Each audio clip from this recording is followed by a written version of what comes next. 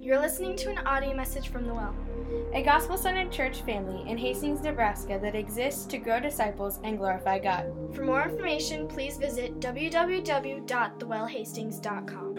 My name is Eric Bartos. I'm a leader here at The Well. And so tonight, this is my first opportunity to speak at you guys, preach at you guys. And it's really cool. I will say this. I'm not as articulate as, say, like Joe or Brandon or Michael when he's got up here. That's just, you guys have listened to me enough that you can tell that. But what I do like to do, it's they say that a picture is worth 1,000 words. And what I do like to do is this kind of stuff down here. I like to tinker and make stuff. And I thought of something really cool that hopefully connects with the text and gives you guys a visual to take home with you in the midst of all my rambling and stuttering and all that good stuff. So maybe you can connect this with the text and it'll be good. I pray it is anyway. I pray that's the way it works. So listen, if you guys, if we could pray real quick again, that would be fantastic, and then we'll get into it here. Father, man, thank you for this opportunity to be up here in front of these guys. Thank you for the opportunity to preach. God, it's just fantastic. And on one hand, it kind of shows that you have kind of a sense of humor, I guess. But I just pray, Lord, that through my ramblings, Lord, that you would just be glorified. Father, that's what it's all about. I just hope something here points towards you, makes people look in their hearts and just want to seek after you. God, I love you, and I just pray that that's what happens tonight. In your name, amen. All right. Cool. All right. So, I am, apart from doing this here, from being here part of the well, I weld. I'm a welder. I've been doing that for almost 20 years now, and part of that, what I'm doing is this non-destructive testing, okay? And it's really kind of cool. Part of it, I'll come down here. And it's neat. And I was doing this one day at work, and my mind just went like, right? And because I'm doing this, and it's called liquid penetrant testing. And what you do is you take like a clean, like this here, you can see it's just all busted. It's broken. You can see that. You don't need any. But this one here, it looks whole. Okay, it looks like it's in good shape, and it like with the parts at work on the weldments, you take and you look, and you have this part that looks just like pristine. It looks fantastic, right? And so you do this process. You clean it, and then you put dye on it, and then you'll take and you'll clean it off again. And then you put this developer stuff on it, and it'll draw out any like imperfections. The dye seeps through. The dye seeps out of any of the imperfections or the cracks or the holes or anything like that in the weld that you can't see. And sometimes you might have to, if something pops up, then you might have to grind on it or re-weld a little bit and then go through the whole process again. And just as I was doing that one day at work, and I was like, wow, this is God's word, This is what God, this is how God's word,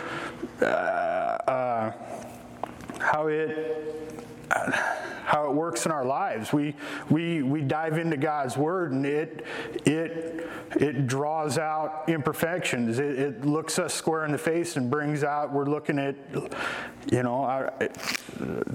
whether it's sin, our need to repent, for, to reason to rejoice, just anything like that, and thought it was really cool. So like this one here, you can tell this one's broken. This one looks whole. I mean, it's really easy. Some stuff in our lives is really easy to spot, we're all screwed up. We all have our faults. We all sin. But I mean, some things are a little bit deeper. They're a little bit harder to dig at. And so we just keep constantly having to go back to God's Word to draw those out. And so like right here, so we'll take this here, and we'll brush this dye on here.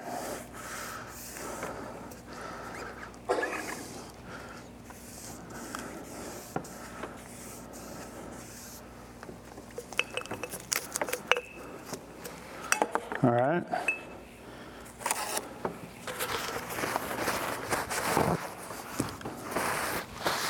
Kind of let that soak and sit a little bit. But so it's just kind of a constant process when I'm doing this, like I said. Well, you might find an imperfection, and you gotta get after it. You gotta do the work. You gotta grind on it a little bit to take it out, and then you go back and you do this again. It's just a constant retesting. It can be in a lot of cases till you finally get your finished product the way you want it, error-free, and so.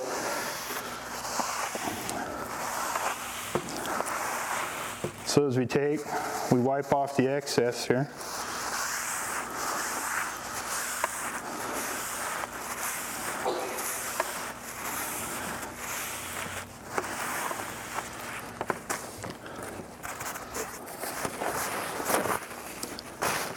So as I'm doing this, and I'm just having like this major moment, I felt pretty proud of myself, right? And it was just. I was just like, wow, that's God's Word working in our lives.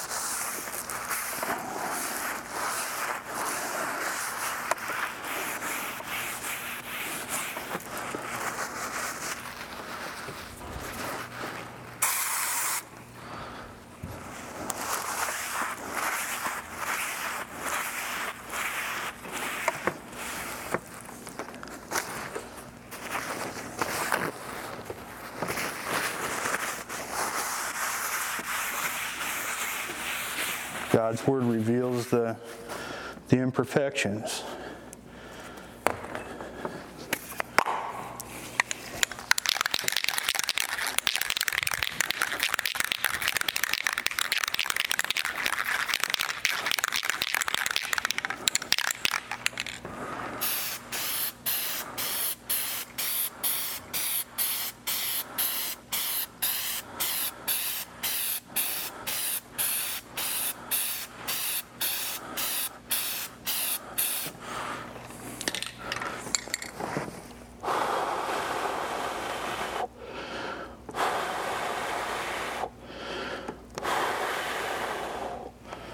You see, as that developer starts to dry, it's not whole.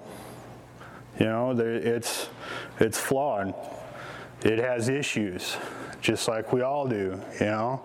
And sometimes we have to dig and really search into God's Word and be open to His Spirit, speaking to us. To really address that stuff and to work on that. And you can see as time goes on, it's going to bleed out even more, and it's going to become even more prevalent. And so as I'm thinking about this, it made me think of a verse in Hebrews. And it's going to be Hebrews 4:12. If you guys want to grab your Bibles, open them up and turn there, that'd be fantastic. That'd be great.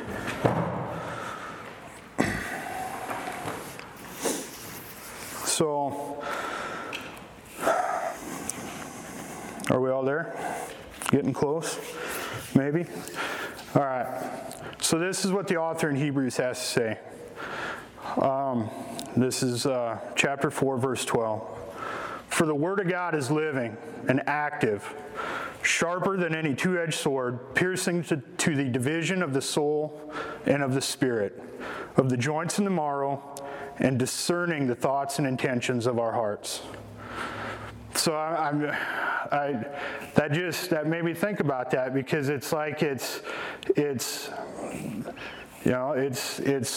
piercing, it's penetrating, it's bringing out. God's word is bringing our imperfections, our needs, our need of Him, right out into the forefront to us, and that's kind of what this does. It brings out the imperfections and the parts. And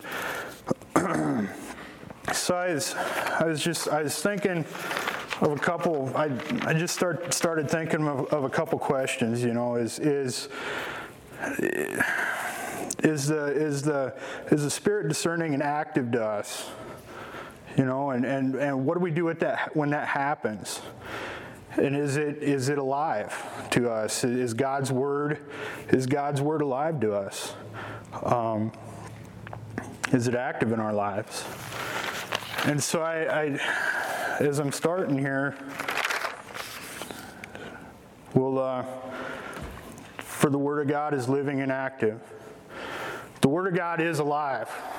2 Peter chapter 1, verse 20 and 21 says, knowing this first of all, that no prophecy of Scripture comes from someone's own interpretation. For no prophecy was ever produced by the will of man, but men spoke from God as they were carried along by the Spirit. So it's the Bible was written by 40-some different authors, human authors. And it's very much a historical document. Its writers talk about actual events.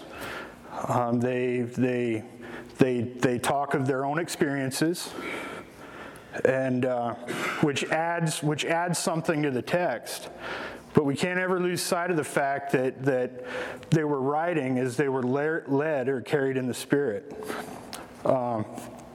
In 1 Corinthians 2, 12 and 13, Paul writes, now we have not received the spirit of the world, but the Spirit who is from God, that we might understand these things freely given us by God. And we impart this in words not taught by human wisdom, but taught by the Spirit, interpreting spiritual truths to those who are spiritual.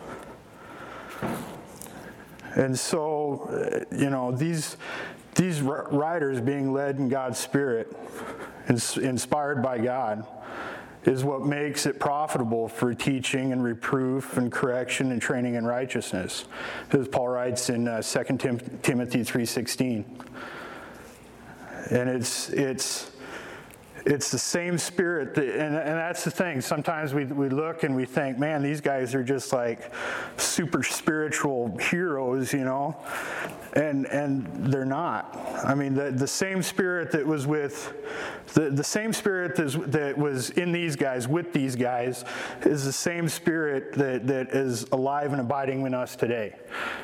And so, time moves on, context changes, but God's word is still relevant because it's alive, it's living. That His Spirit is with us just as much as it was with these guys back when they wrote this. The Bible is God's story to us. Is that of redemption for His people, of His coming kingdom. And it's the story of the Redeemer redeeming his redeemed people. And it's active. It's not just, it's life-giving. As we look, so it's living and it's active. The Word of God it gives life.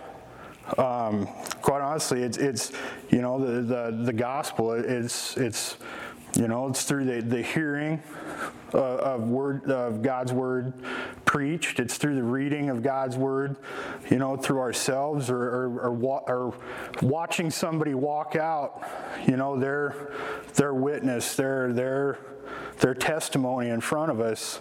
That's a lot of the reason why a lot of us are sitting here today. It's how we come to saving knowledge of Jesus Christ. 1 Peter chapter 1 verse 23 says, since you have been born again, not of perishable seed but imperishable, through the living and abiding Word of God. It's the gospel. It's literally the good news. It's a story of Jesus giving up his place in heaven, coming to this world in meekness and humility, and being rejected by man. He suffered, was brutally beaten, put to death on a cross, and he did that willingly. He was a propitiation for our sins, a substitute. Then 3 days later, rising again, he conquered the grave and death itself. When we repent of our sins and we put our faith and trust in him, we're reconciled through his blood, reconciled to God through his blood. And we can stand justified before God. We're no longer enemies, but he looks at us,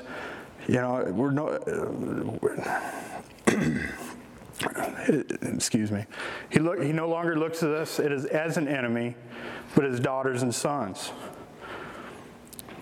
It's the gospel is transforming. We don't have to stay where we were at.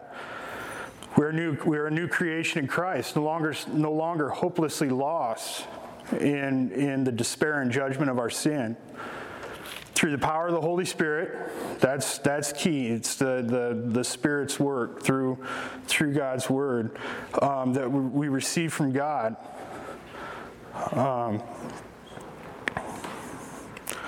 When we accept Christ, we are able to begin to walk out a radically transformed life. Ones of sanctification, becoming more Christ-like. So it's active, and it's living, it's active, and it transforms. God's Word, through the revelation of the Spirit, is central to that change. How does it do that? Well, if we read on, it says, it pierces to the division of the soul and spirit, of the joints and the marrow, and discerning the thoughts and intentions of the heart. So it pierces and discerns. The picture of the Word as a sword is used often in God's Word. Ephesians 6:17 calls it's the sword of the Spirit. And then again in Revelation chapter 1:16 of the revelation of that John has of Jesus, says that from his mouth came a sharp two-edged sword. Author Richard D. Phillips says, furthermore, it is a double-edged sword equally fit to save or judge. It carries a lot of weight. He goes on to say that piercing to the division of the soul and the spirit, of the joints and the marrow, is not a point of it's not a point of a separation taking place between man's physical and his spiritual nature. This isn't like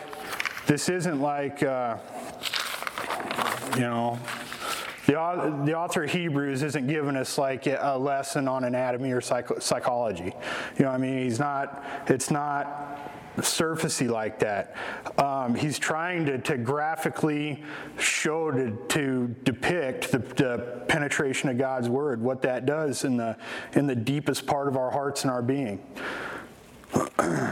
Phillips he says, the word penetrates against all opposition so as to grip the whole man and not just any one aspect of this person. You know, when we hear God's word, it's there. You know, it's like you have a choice. What do you do with it? You know, as Brandon was talking about Peter, John, and James in front of the Sanhedrin, you know, this is, you know, when they go before, you know, when these guys are in front of the Sanhedrin and professing Christ, when they heard that, they were cut to the heart and took counsel to slay them. I mean, these guys knew that they were cut to the heart. They knew what they were saying was right, you know, in their hearts, but they were bucking that. They chose to rebel against that. And again, in you know, again when Stephen is in front of the Sanhedrin there, you know, he's professing to these guys in front of these guys, and again, you know, it says when they heard these things, they were cut to the heart and they gnashed on him with their teeth. But being full of the Holy Ghost, he looked up steadfastly to heaven and saw the glory of God and Jesus standing at the right hand of God. And behold, I see the heavens open and the Son of Man standing on the right hand of God. And then they cried out with a loud voice. They stopped their ears and ran upon him with one accord. And then they cast him out to the city to be a stone. And so they were just, you know, their hearts were hardened. They didn't want to hear it anymore. And but it's, you know, they were cut to the heart. They knew. They chose not to believe. And so, I mean, it's there. Whether, you know, once God's penetrating word is there, once we receive that, it's our choice what to do with it. We can run from it. We can hide from it. We can stiff arm God. It doesn't matter. It's still there, and we still have we still, you know, there's an opportunity to accept, or we can continue on as we do, or as like these guys did, rejecting Christ. Once the penetrating word of God is there in our hearts, what does it begin to do? It discerns. It makes known the true intentions of our hearts. In Matthew 15:18, Jesus says, "But those things which proceed out of the mouth come from the heart to defile the man." It's a heart issue. As we read God's word, through the transforming power of the Holy Spirit, discerning our hearts, it continuously reminds us of our need for a Savior.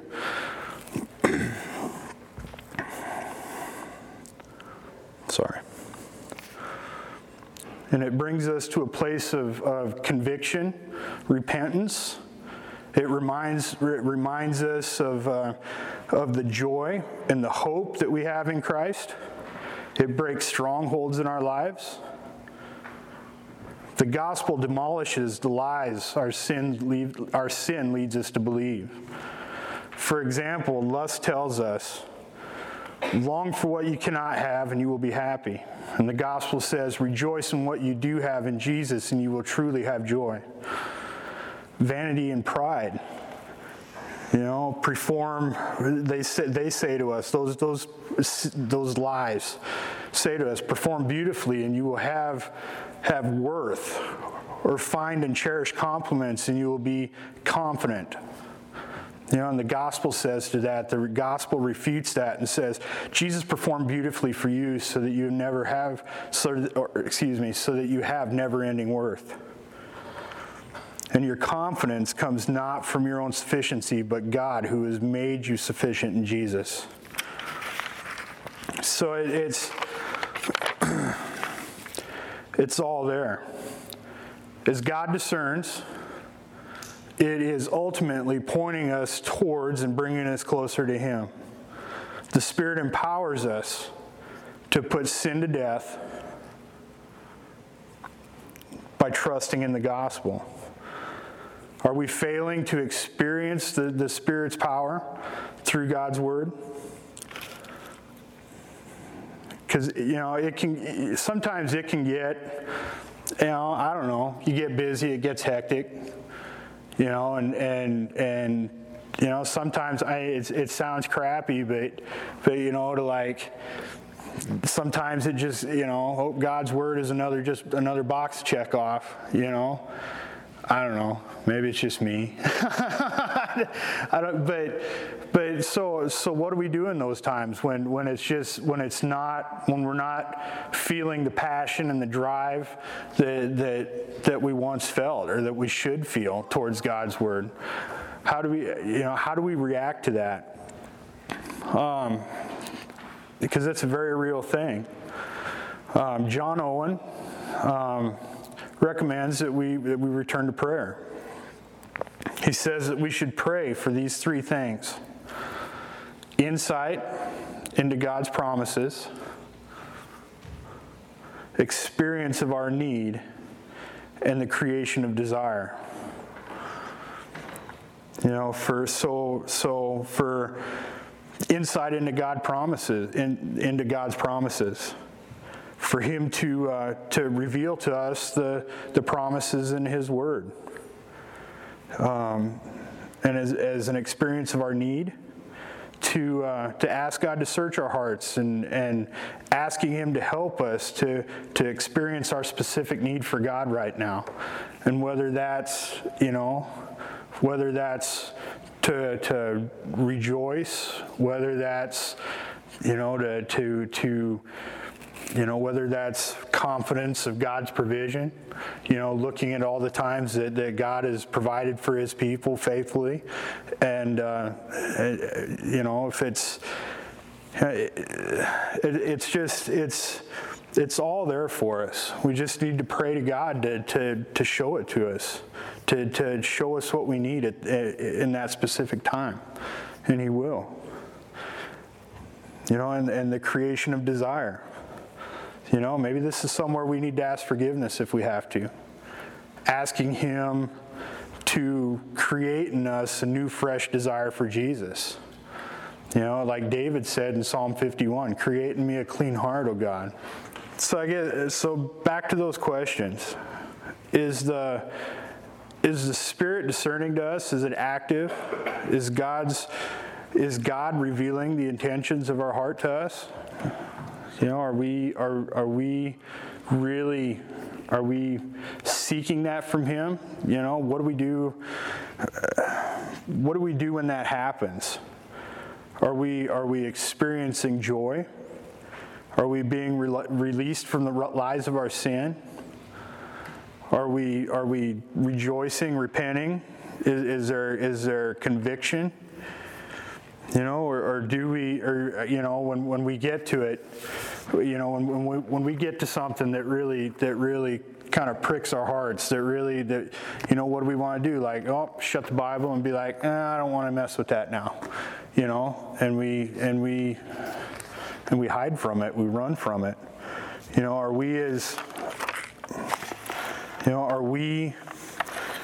Do we turn as a man in James 1? Verse 23 and 24.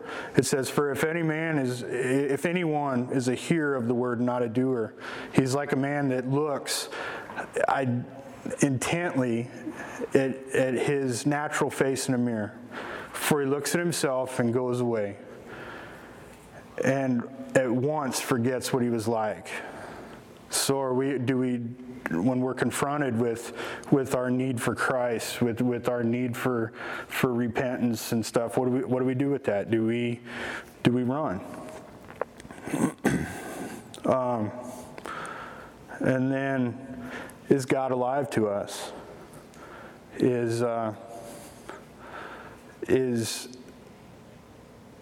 has He given you life? Have you accepted Him? Have you put your faith and trust in Him? But listen, so is God alive to us? Is He giving you life? Have you placed your faith and trust in God? Here in a few minutes, I caught these guys way off guard. But no, like as we get ready to do communion and that kind of stuff, but I mean have you trusted in God, in the fact that Jesus came, died on the cross for us, for our sins. He was broken, man. He was beaten and just it is horrifically. And He did that for us. He didn't balk about it. He didn't complain about it. He didn't try to weasel his way out of it. Maybe you heard me, huh? But He did that willingly for us because He loved us, because and that's just, I don't know, that's an awesome thing. It's really cool that when we come to put our faith and trust in Him that way, when we repent of our sins and turn away from our sins and put our trust in God, that we're forgiven of them. I mean, and we can look forward to a life of an eternity of praising and worshiping God. I mean, it doesn't get any better than that. I mean, you can't, praising Jesus 24/7, man. I mean, how do you top that, right? You can't. So I guess we're gonna go to communion, and just take a few minutes before you guys come up, and and maybe see if just ask yourselves: are you allowing God's word to work in your lives? Are you trusting in Him? Have you put your faith and trust in Him completely? Invite you guys up here. You don't have to be a member of the church. All you have to do is have placed your faith and trust in Jesus. There's going to be a couple guys up here to serve, and then I'll be over there to pray, and just invite you guys forward to participate in that.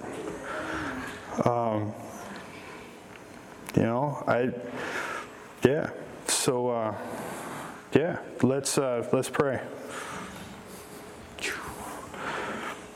Father,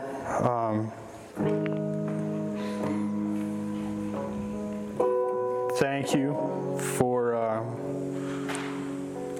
your word that you've given us. Thank you for its life-giving power. Thank you for the hard discerning the work that it does in our lives. It forces us to take a look at our lives and see where we stack up. It really draws out the imperfections, Lord. It draws out our shortcomings. It shows us where maybe we need to find our joy, our hope in you, and it's God, just thank you for it, because thank you for your Spirit, Lord, that through your Spirit we're able to that your word is able to work in our lives. Father, we thank you for the work that you did on the cross, so that we can be at home in heaven with you. Amen. You're listening to an audio message from The Well, a gospel-centered church family in Hastings, Nebraska that exists to grow disciples and glorify God. For more information, please visit www.thewellhastings.com.